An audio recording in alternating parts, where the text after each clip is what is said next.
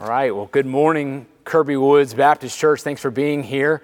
To our guests and visitors, and maybe those that have kind of stumbled into this broadcast, thank you for attending. We're honored by your presence this morning. If you have questions regarding the gospel or salvation or just anything that can help you take a next step in your faith journey, if you would, visit us at kirbywoods.org/live. We would love to minister to you and maybe answer whatever questions are kind of rolling around in your head. But again, thank you so much.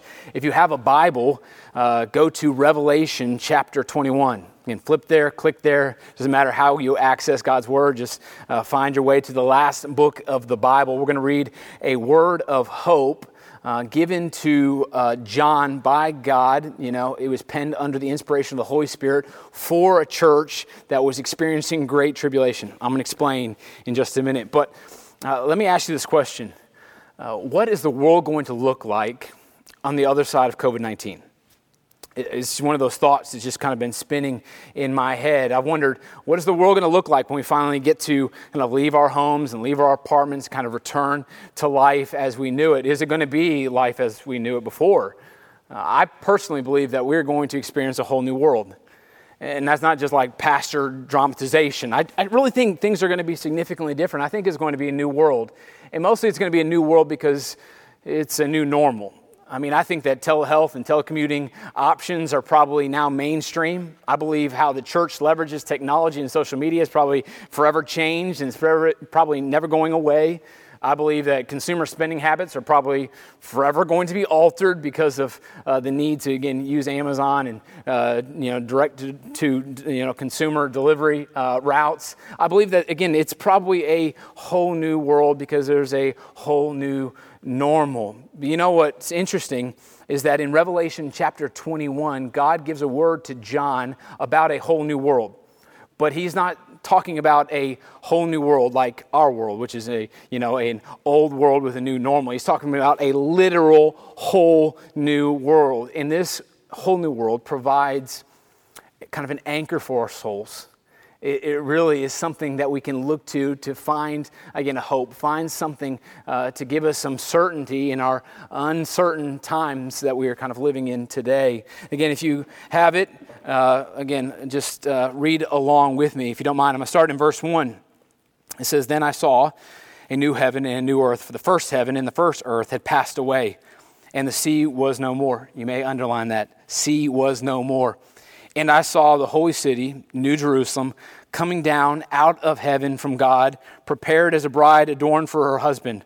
And I heard a loud voice from a throne saying, 'Behold, the dwelling place of God is with man, and he will dwell with them, and they will be his people, and God himself will be with them as their God.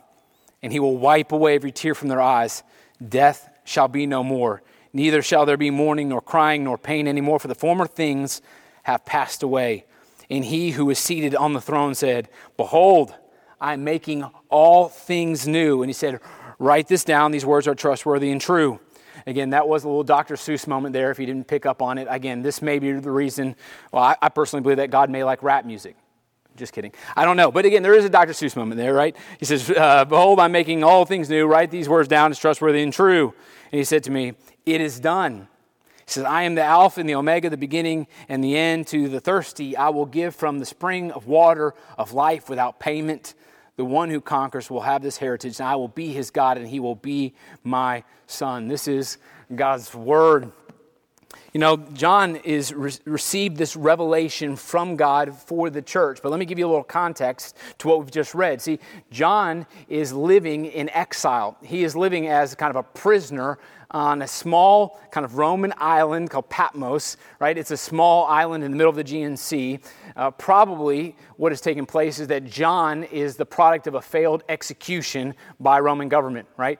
Rome failed to kill John, so they exiled John, right? Probably Roman law prohibited them to try again. So they simply put him on this island, kind of cut off from the rest of the Roman Empire. And more than likely, this was trying an attempt to control the voice of John. They're trying to control his leadership. right? The movement of Jesus Christ is spreading across the Roman Empire due to, you have Pax Romana and you have the Roman laws and Roman roads. This is provide ways in which the gospel kind of spreads across the region, right? And yet, because Christianity is taking advantage of these Roman privileges, again, the life-changing message of Jesus Christ continues to go out. Again, as believers continue to spread the good news of Jesus Christ, and as people kind of jump in with the cause of Christ, again, Domitian, the Roman emperor, probably is feeling threatened by, again, this major movement for Jesus. And again, Domitian was a really cruel emperor, right? He is one that was said that he would crucify Christians on the ways into Rome. They would kind of line the roads coming into Rome in order to kind of intimidate Christians to be quiet, to be silenced about their message, right? So this is the backstory. This is the context. Again, John receives a revelation from God for the church. And even though John is living in exile, the providence of God gives him this message, and it still makes its way to shore, to the emperor, to the empire, in order to provide hope in the midst of a dark and kind of heavy time.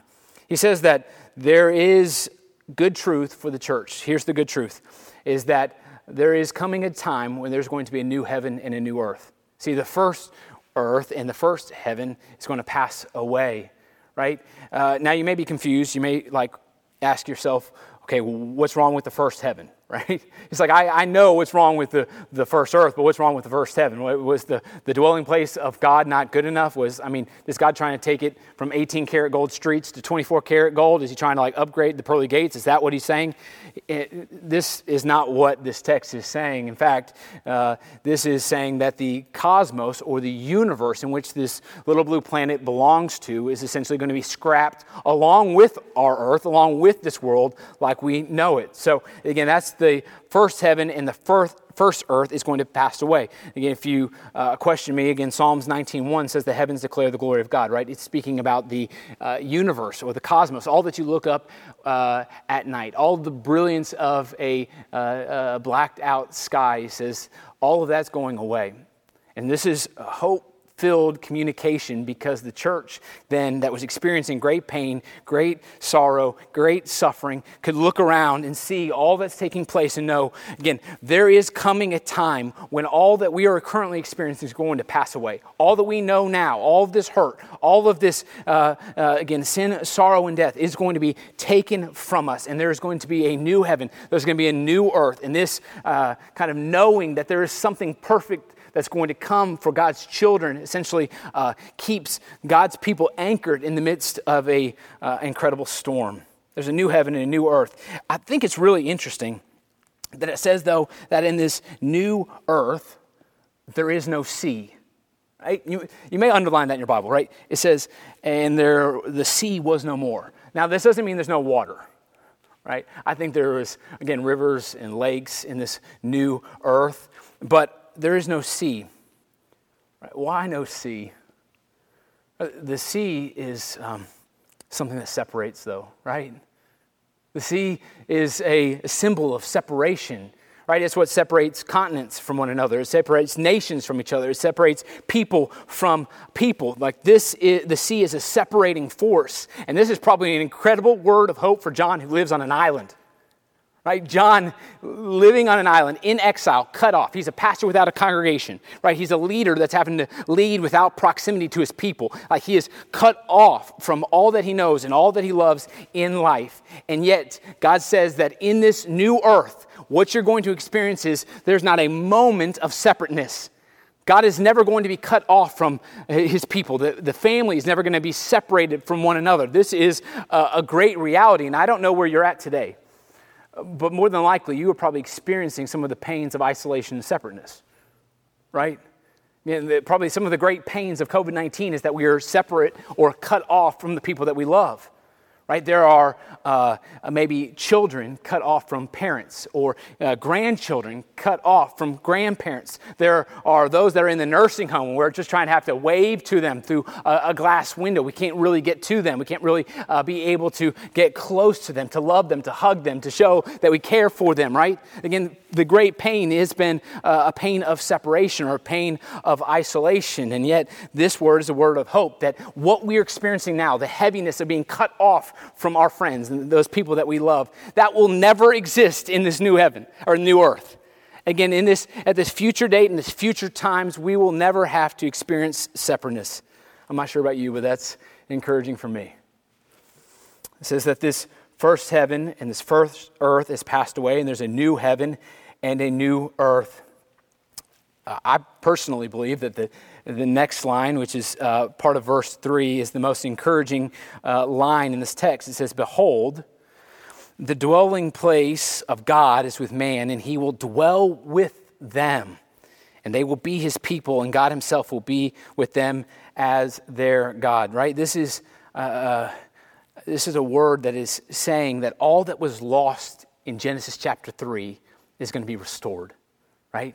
And again, in the garden, right? Again, Genesis chapter 3, we see humanity kind of embraced sin, right? In their rebellion, they were not comfortable just simply being a reflection of God. They wanted to be a rival with God. If you think about it, Genesis 1:26 says that man was created in the image of God. And yet then the serpent tempts Adam and Eve by telling them what? That you will eat this and you will, what? Be like God. Sad truth was they were already like God. But they weren't content with being his reflection. They wanted to be his rival, right? And so they choose something else. They choose their selfishness. They choose to say, shove off God. We want things our way. And the whole world kind of falls apart. Genesis 1, everything's perfect. Genesis 2, everything is perfect. Genesis 3, well, it all goes to pieces. Sin enters into the scene. And then from Genesis chapter 4 through Genesis chapter 11, you experience like the full depravity of man. Right? You begin to experience decreation. But, you know, the most, again, the heaviest part of this was that, again, humanity was kind of banished from the intimate relationship that they had with God in the garden. All right, they're cut off from God. Let me ask you a question. Have you ever wanted to see Jesus face to face? Like, have you ever like dreamt dreams of what it'd be like to be able to get a time machine to, go back, 2,000 so years ago and just be a witness to the life of Christ? From time to time, again, I've just thought, like, how cool would it be? Like, if I could just be, in the audience for the Sermon on the Mount, right? I want to hear the greatest sermon ever preached, right? And I always want to be a witness to the life of Christ. Or, if I could just see one of those miracles. If I could just see Jesus walk on water, how cool would that be? If I could see him, take 5 loaves, 2 fish and just begin to feed thousands. If I could maybe see him pick up the ear from that Roman soldier and put it back to his head and it be healed, right? I want to see some of this glory, some of this excitement. I want to be present to the life of Christ just for a moment, right? And again, I think that it's probably pretty common that many of us have dreamt what it'd be like to experience Jesus firsthand. And sometimes we want to experience Jesus firsthand because we're looking for something to substantiate our faith, right? We'll tell ourselves, like, if I had just seen a miracle firsthand for myself, man, there's nothing I would not do for the glory of God. I mean, I'd be sold out. I'd be completely abandoned. Everything that I have would belong to him. I would never have a single doubt again. But, I do believe that part of the reason I think that we crave to experience Jesus face to face is because we're looking for something to substantiate our faith. But I also believe there's something deeper, maybe unknown to you and to me, that drives us to want to be present with the life of Jesus. Here's what it is. I believe that we crave our Creator, right? Because we've experienced a beautiful design of God. The product desires to be back with its master. So I believe what is in all of us, this can maybe a divine thumbprint of God, pulls us towards being able to experience God face to face. We want to see the unseen. We want to be back with the one we were created to be with. Again, we want to come back to a reality much like Adam and Eve had in the garden. And I know what you're saying. You're like, well, I got the Holy Spirit, So I get to fully access God now. I don't need to dream dreams of what it'd be like to go back in time 2,000 years ago to experience Jesus. I got the Holy Spirit in me. And it's right, I got the Holy Spirit in me, and hopefully the Holy Spirit's in you. And again, if you are, again, a child of God, you have been sealed by the promised Holy Spirit. That's great, right? And although the Holy Spirit perfectly dwells in us, we don't perfectly dwell with God. There's a difference. The Holy Spirit perfectly dwells in us, but we don't necessarily perfectly dwell with God, right? There's a limiting. There's a shortfall. That's why part of the teaching of Jesus was about how to abide in Christ, about how to, again, maybe maximize our interactions or, our interactions with God. Here's why I believe what I believe. 1 Corinthians 13:12, Paul talked about this reality. He says this to the church. He says, "For now, we see in a mirror dimly, but then face to face." But did you get it? He says, "For now we see in a mirror dimly." He said, I'm not seeing things perfectly today. And he says, but then, when's the then? Right? This is being in the presence of God. This is probably a new earth, new heavens reality. But he says, but then there comes a moment in which I will be face to face with God. He says, now I know in part. He says, I know God in part now. He says, but then shall know fully, even as I have been fully known. So God knows Paul fully, but Paul doesn't know God fully. He says there's still some kind of limitation to our relationship. There's still something that keeps us from experiencing a perfected relationship. Paul says, we want to see the unseen. We want to experience God like we experience all seen things in this world. And there is coming a day, there's coming a time when we'll be able to receive that. We will be able to reestablish our relationship with God, much like Adam and Eve had in the garden. We will have not just a perfect space, but we will have a perfect relationship. That is the great pain of Genesis chapter 3. It's not the spoiling of a perfect earth. It's a spoiling of a perfect relationship with God. And then it says, this is what takes place next, that he will wipe away every tear. Death shall be no more. No mourning, no crying, no pain, because in this place, right, things are perfect, right?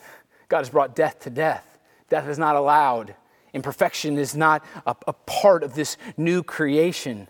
And it says that there is one that is seated on the throne. Who sits on a throne, right?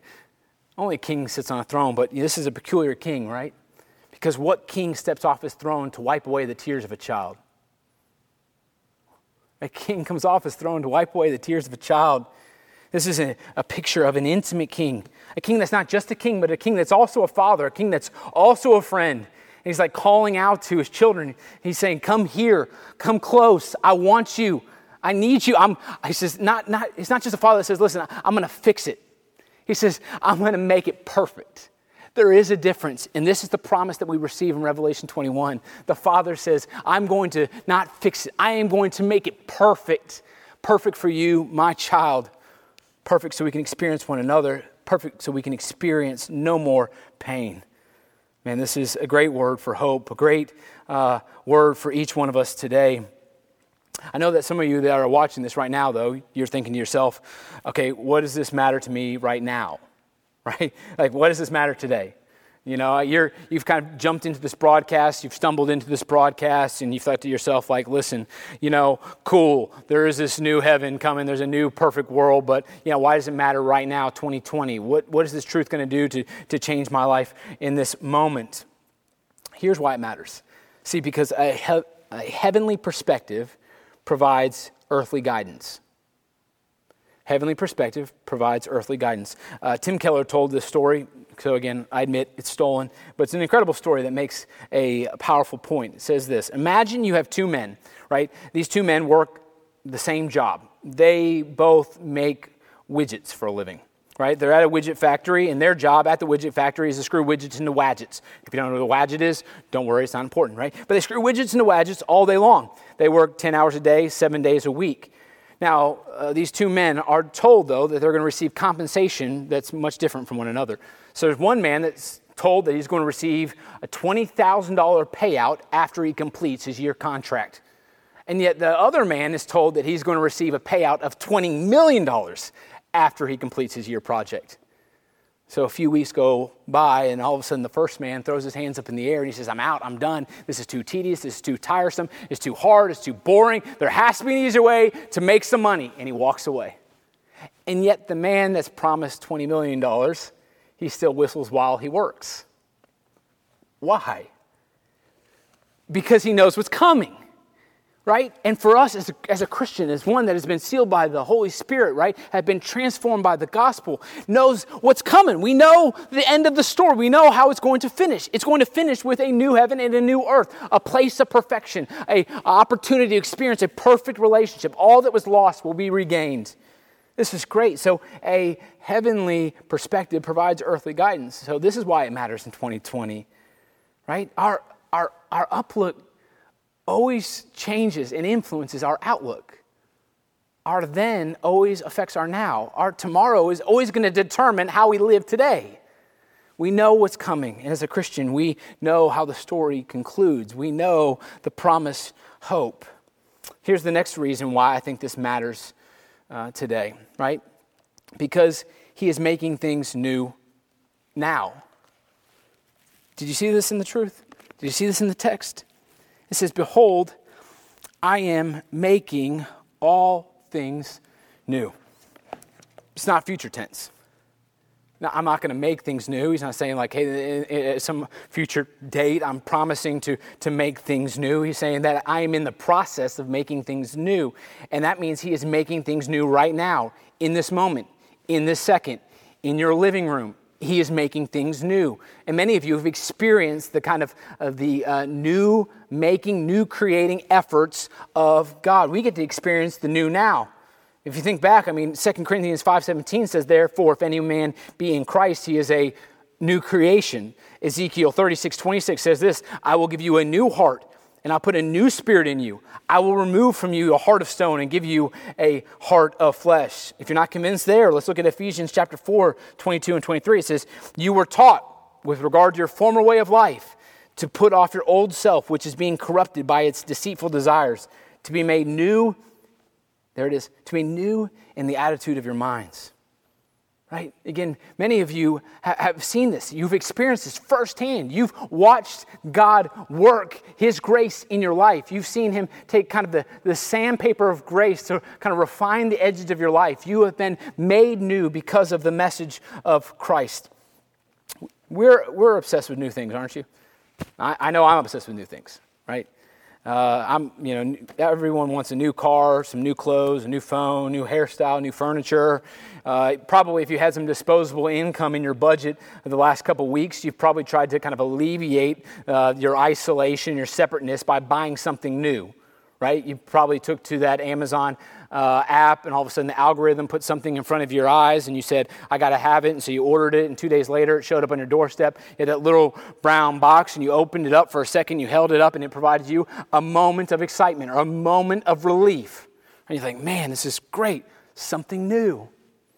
You know what, though? I think, though, that the craving for new exists because our souls were made for eternity.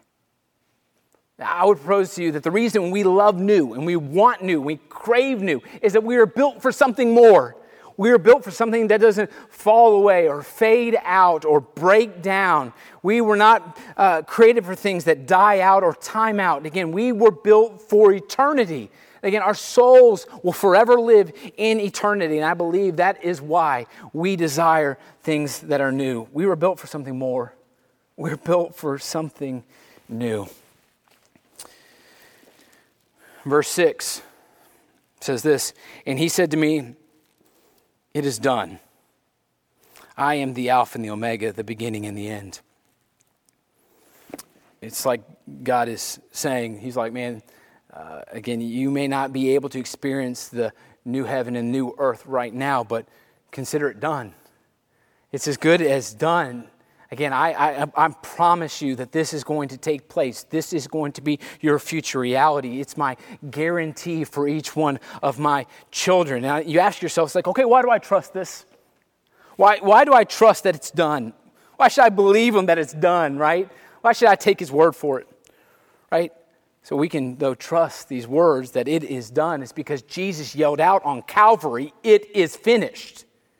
Man, this is kind of an echo of what Jesus has already declared, right? Because sin is the one barrier from us to be able to experience the fullness or the newness of God, right? This is the one thing that would prohibit us from being able to access God, to be able to return to that right relationship, to be able to come back to a perfect creation. Sin is the one thing that stands in the way, and yet Jesus yells out on Calvary, "It is finished." There is no longer a barrier. There is no longer an obstacle. We couldn't pay for ourselves. We couldn't provide our own way. We couldn't work ourselves out of this hole. God came to our rescue. He sent us a Savior. His name is Jesus Christ. He died on the cross, a criminal's death, yet an innocent man, in order that we might experience a new life because of His great grace. This is a gift now offered to each one of us. And so we can kind of take these words to the bank. We can say, yes, I will stand on them. I will hold them close. I will cherish this truth if I simply place my faith in Jesus Christ.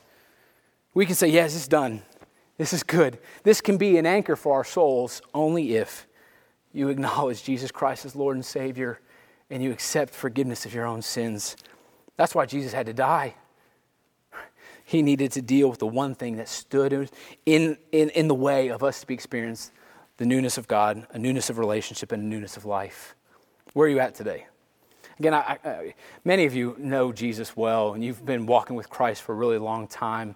But I know there may be someone, there's a student that's watching, maybe a child that's watching. There's maybe a guest or visitor that's just simply curious. Maybe you had some time on a Sunday morning and you got bored watching Netflix, and so you've kind of landed here in this moment. Where are you at today? What do you have that anchors your soul? How do you explain your desire for new? How are you finding, again, something to guide you in the midst of these uncertain days? I would say to you, consider Christ. I believe there is no greater option than the person of Jesus. I believe a man that predicts his death, burial, and resurrection, and it comes true, is a man worth giving your entire life to. Would you consider giving your life to Christ right now? If you would, pray with me. If you are at home right now and you're watching this broadcast and you're interested in a personal relationship with Jesus Christ, just pray something like this. God, please save me. Would you forgive me of my sins? Would you remove this barrier that limits my access to you? God, I pray that you would make me a new creation, that you would put a new heart in me, that you would give me a new mind. God, I pray that you would allow me to experience new today. And God, and as we are experiencing so much pain, and as I'm experiencing hurt right now, I cling to the hope that, again, all that I know right now will eventually be done away with, and I will be brought to a new place, to a new heaven, to a new earth, to experience right relationship with you. God, now thank you so much for what you've done. Thank you for saving me. Help me to follow you the rest of my life. These things I pray in your name. Amen. Thank you for watching today, church. We'll talk to you soon.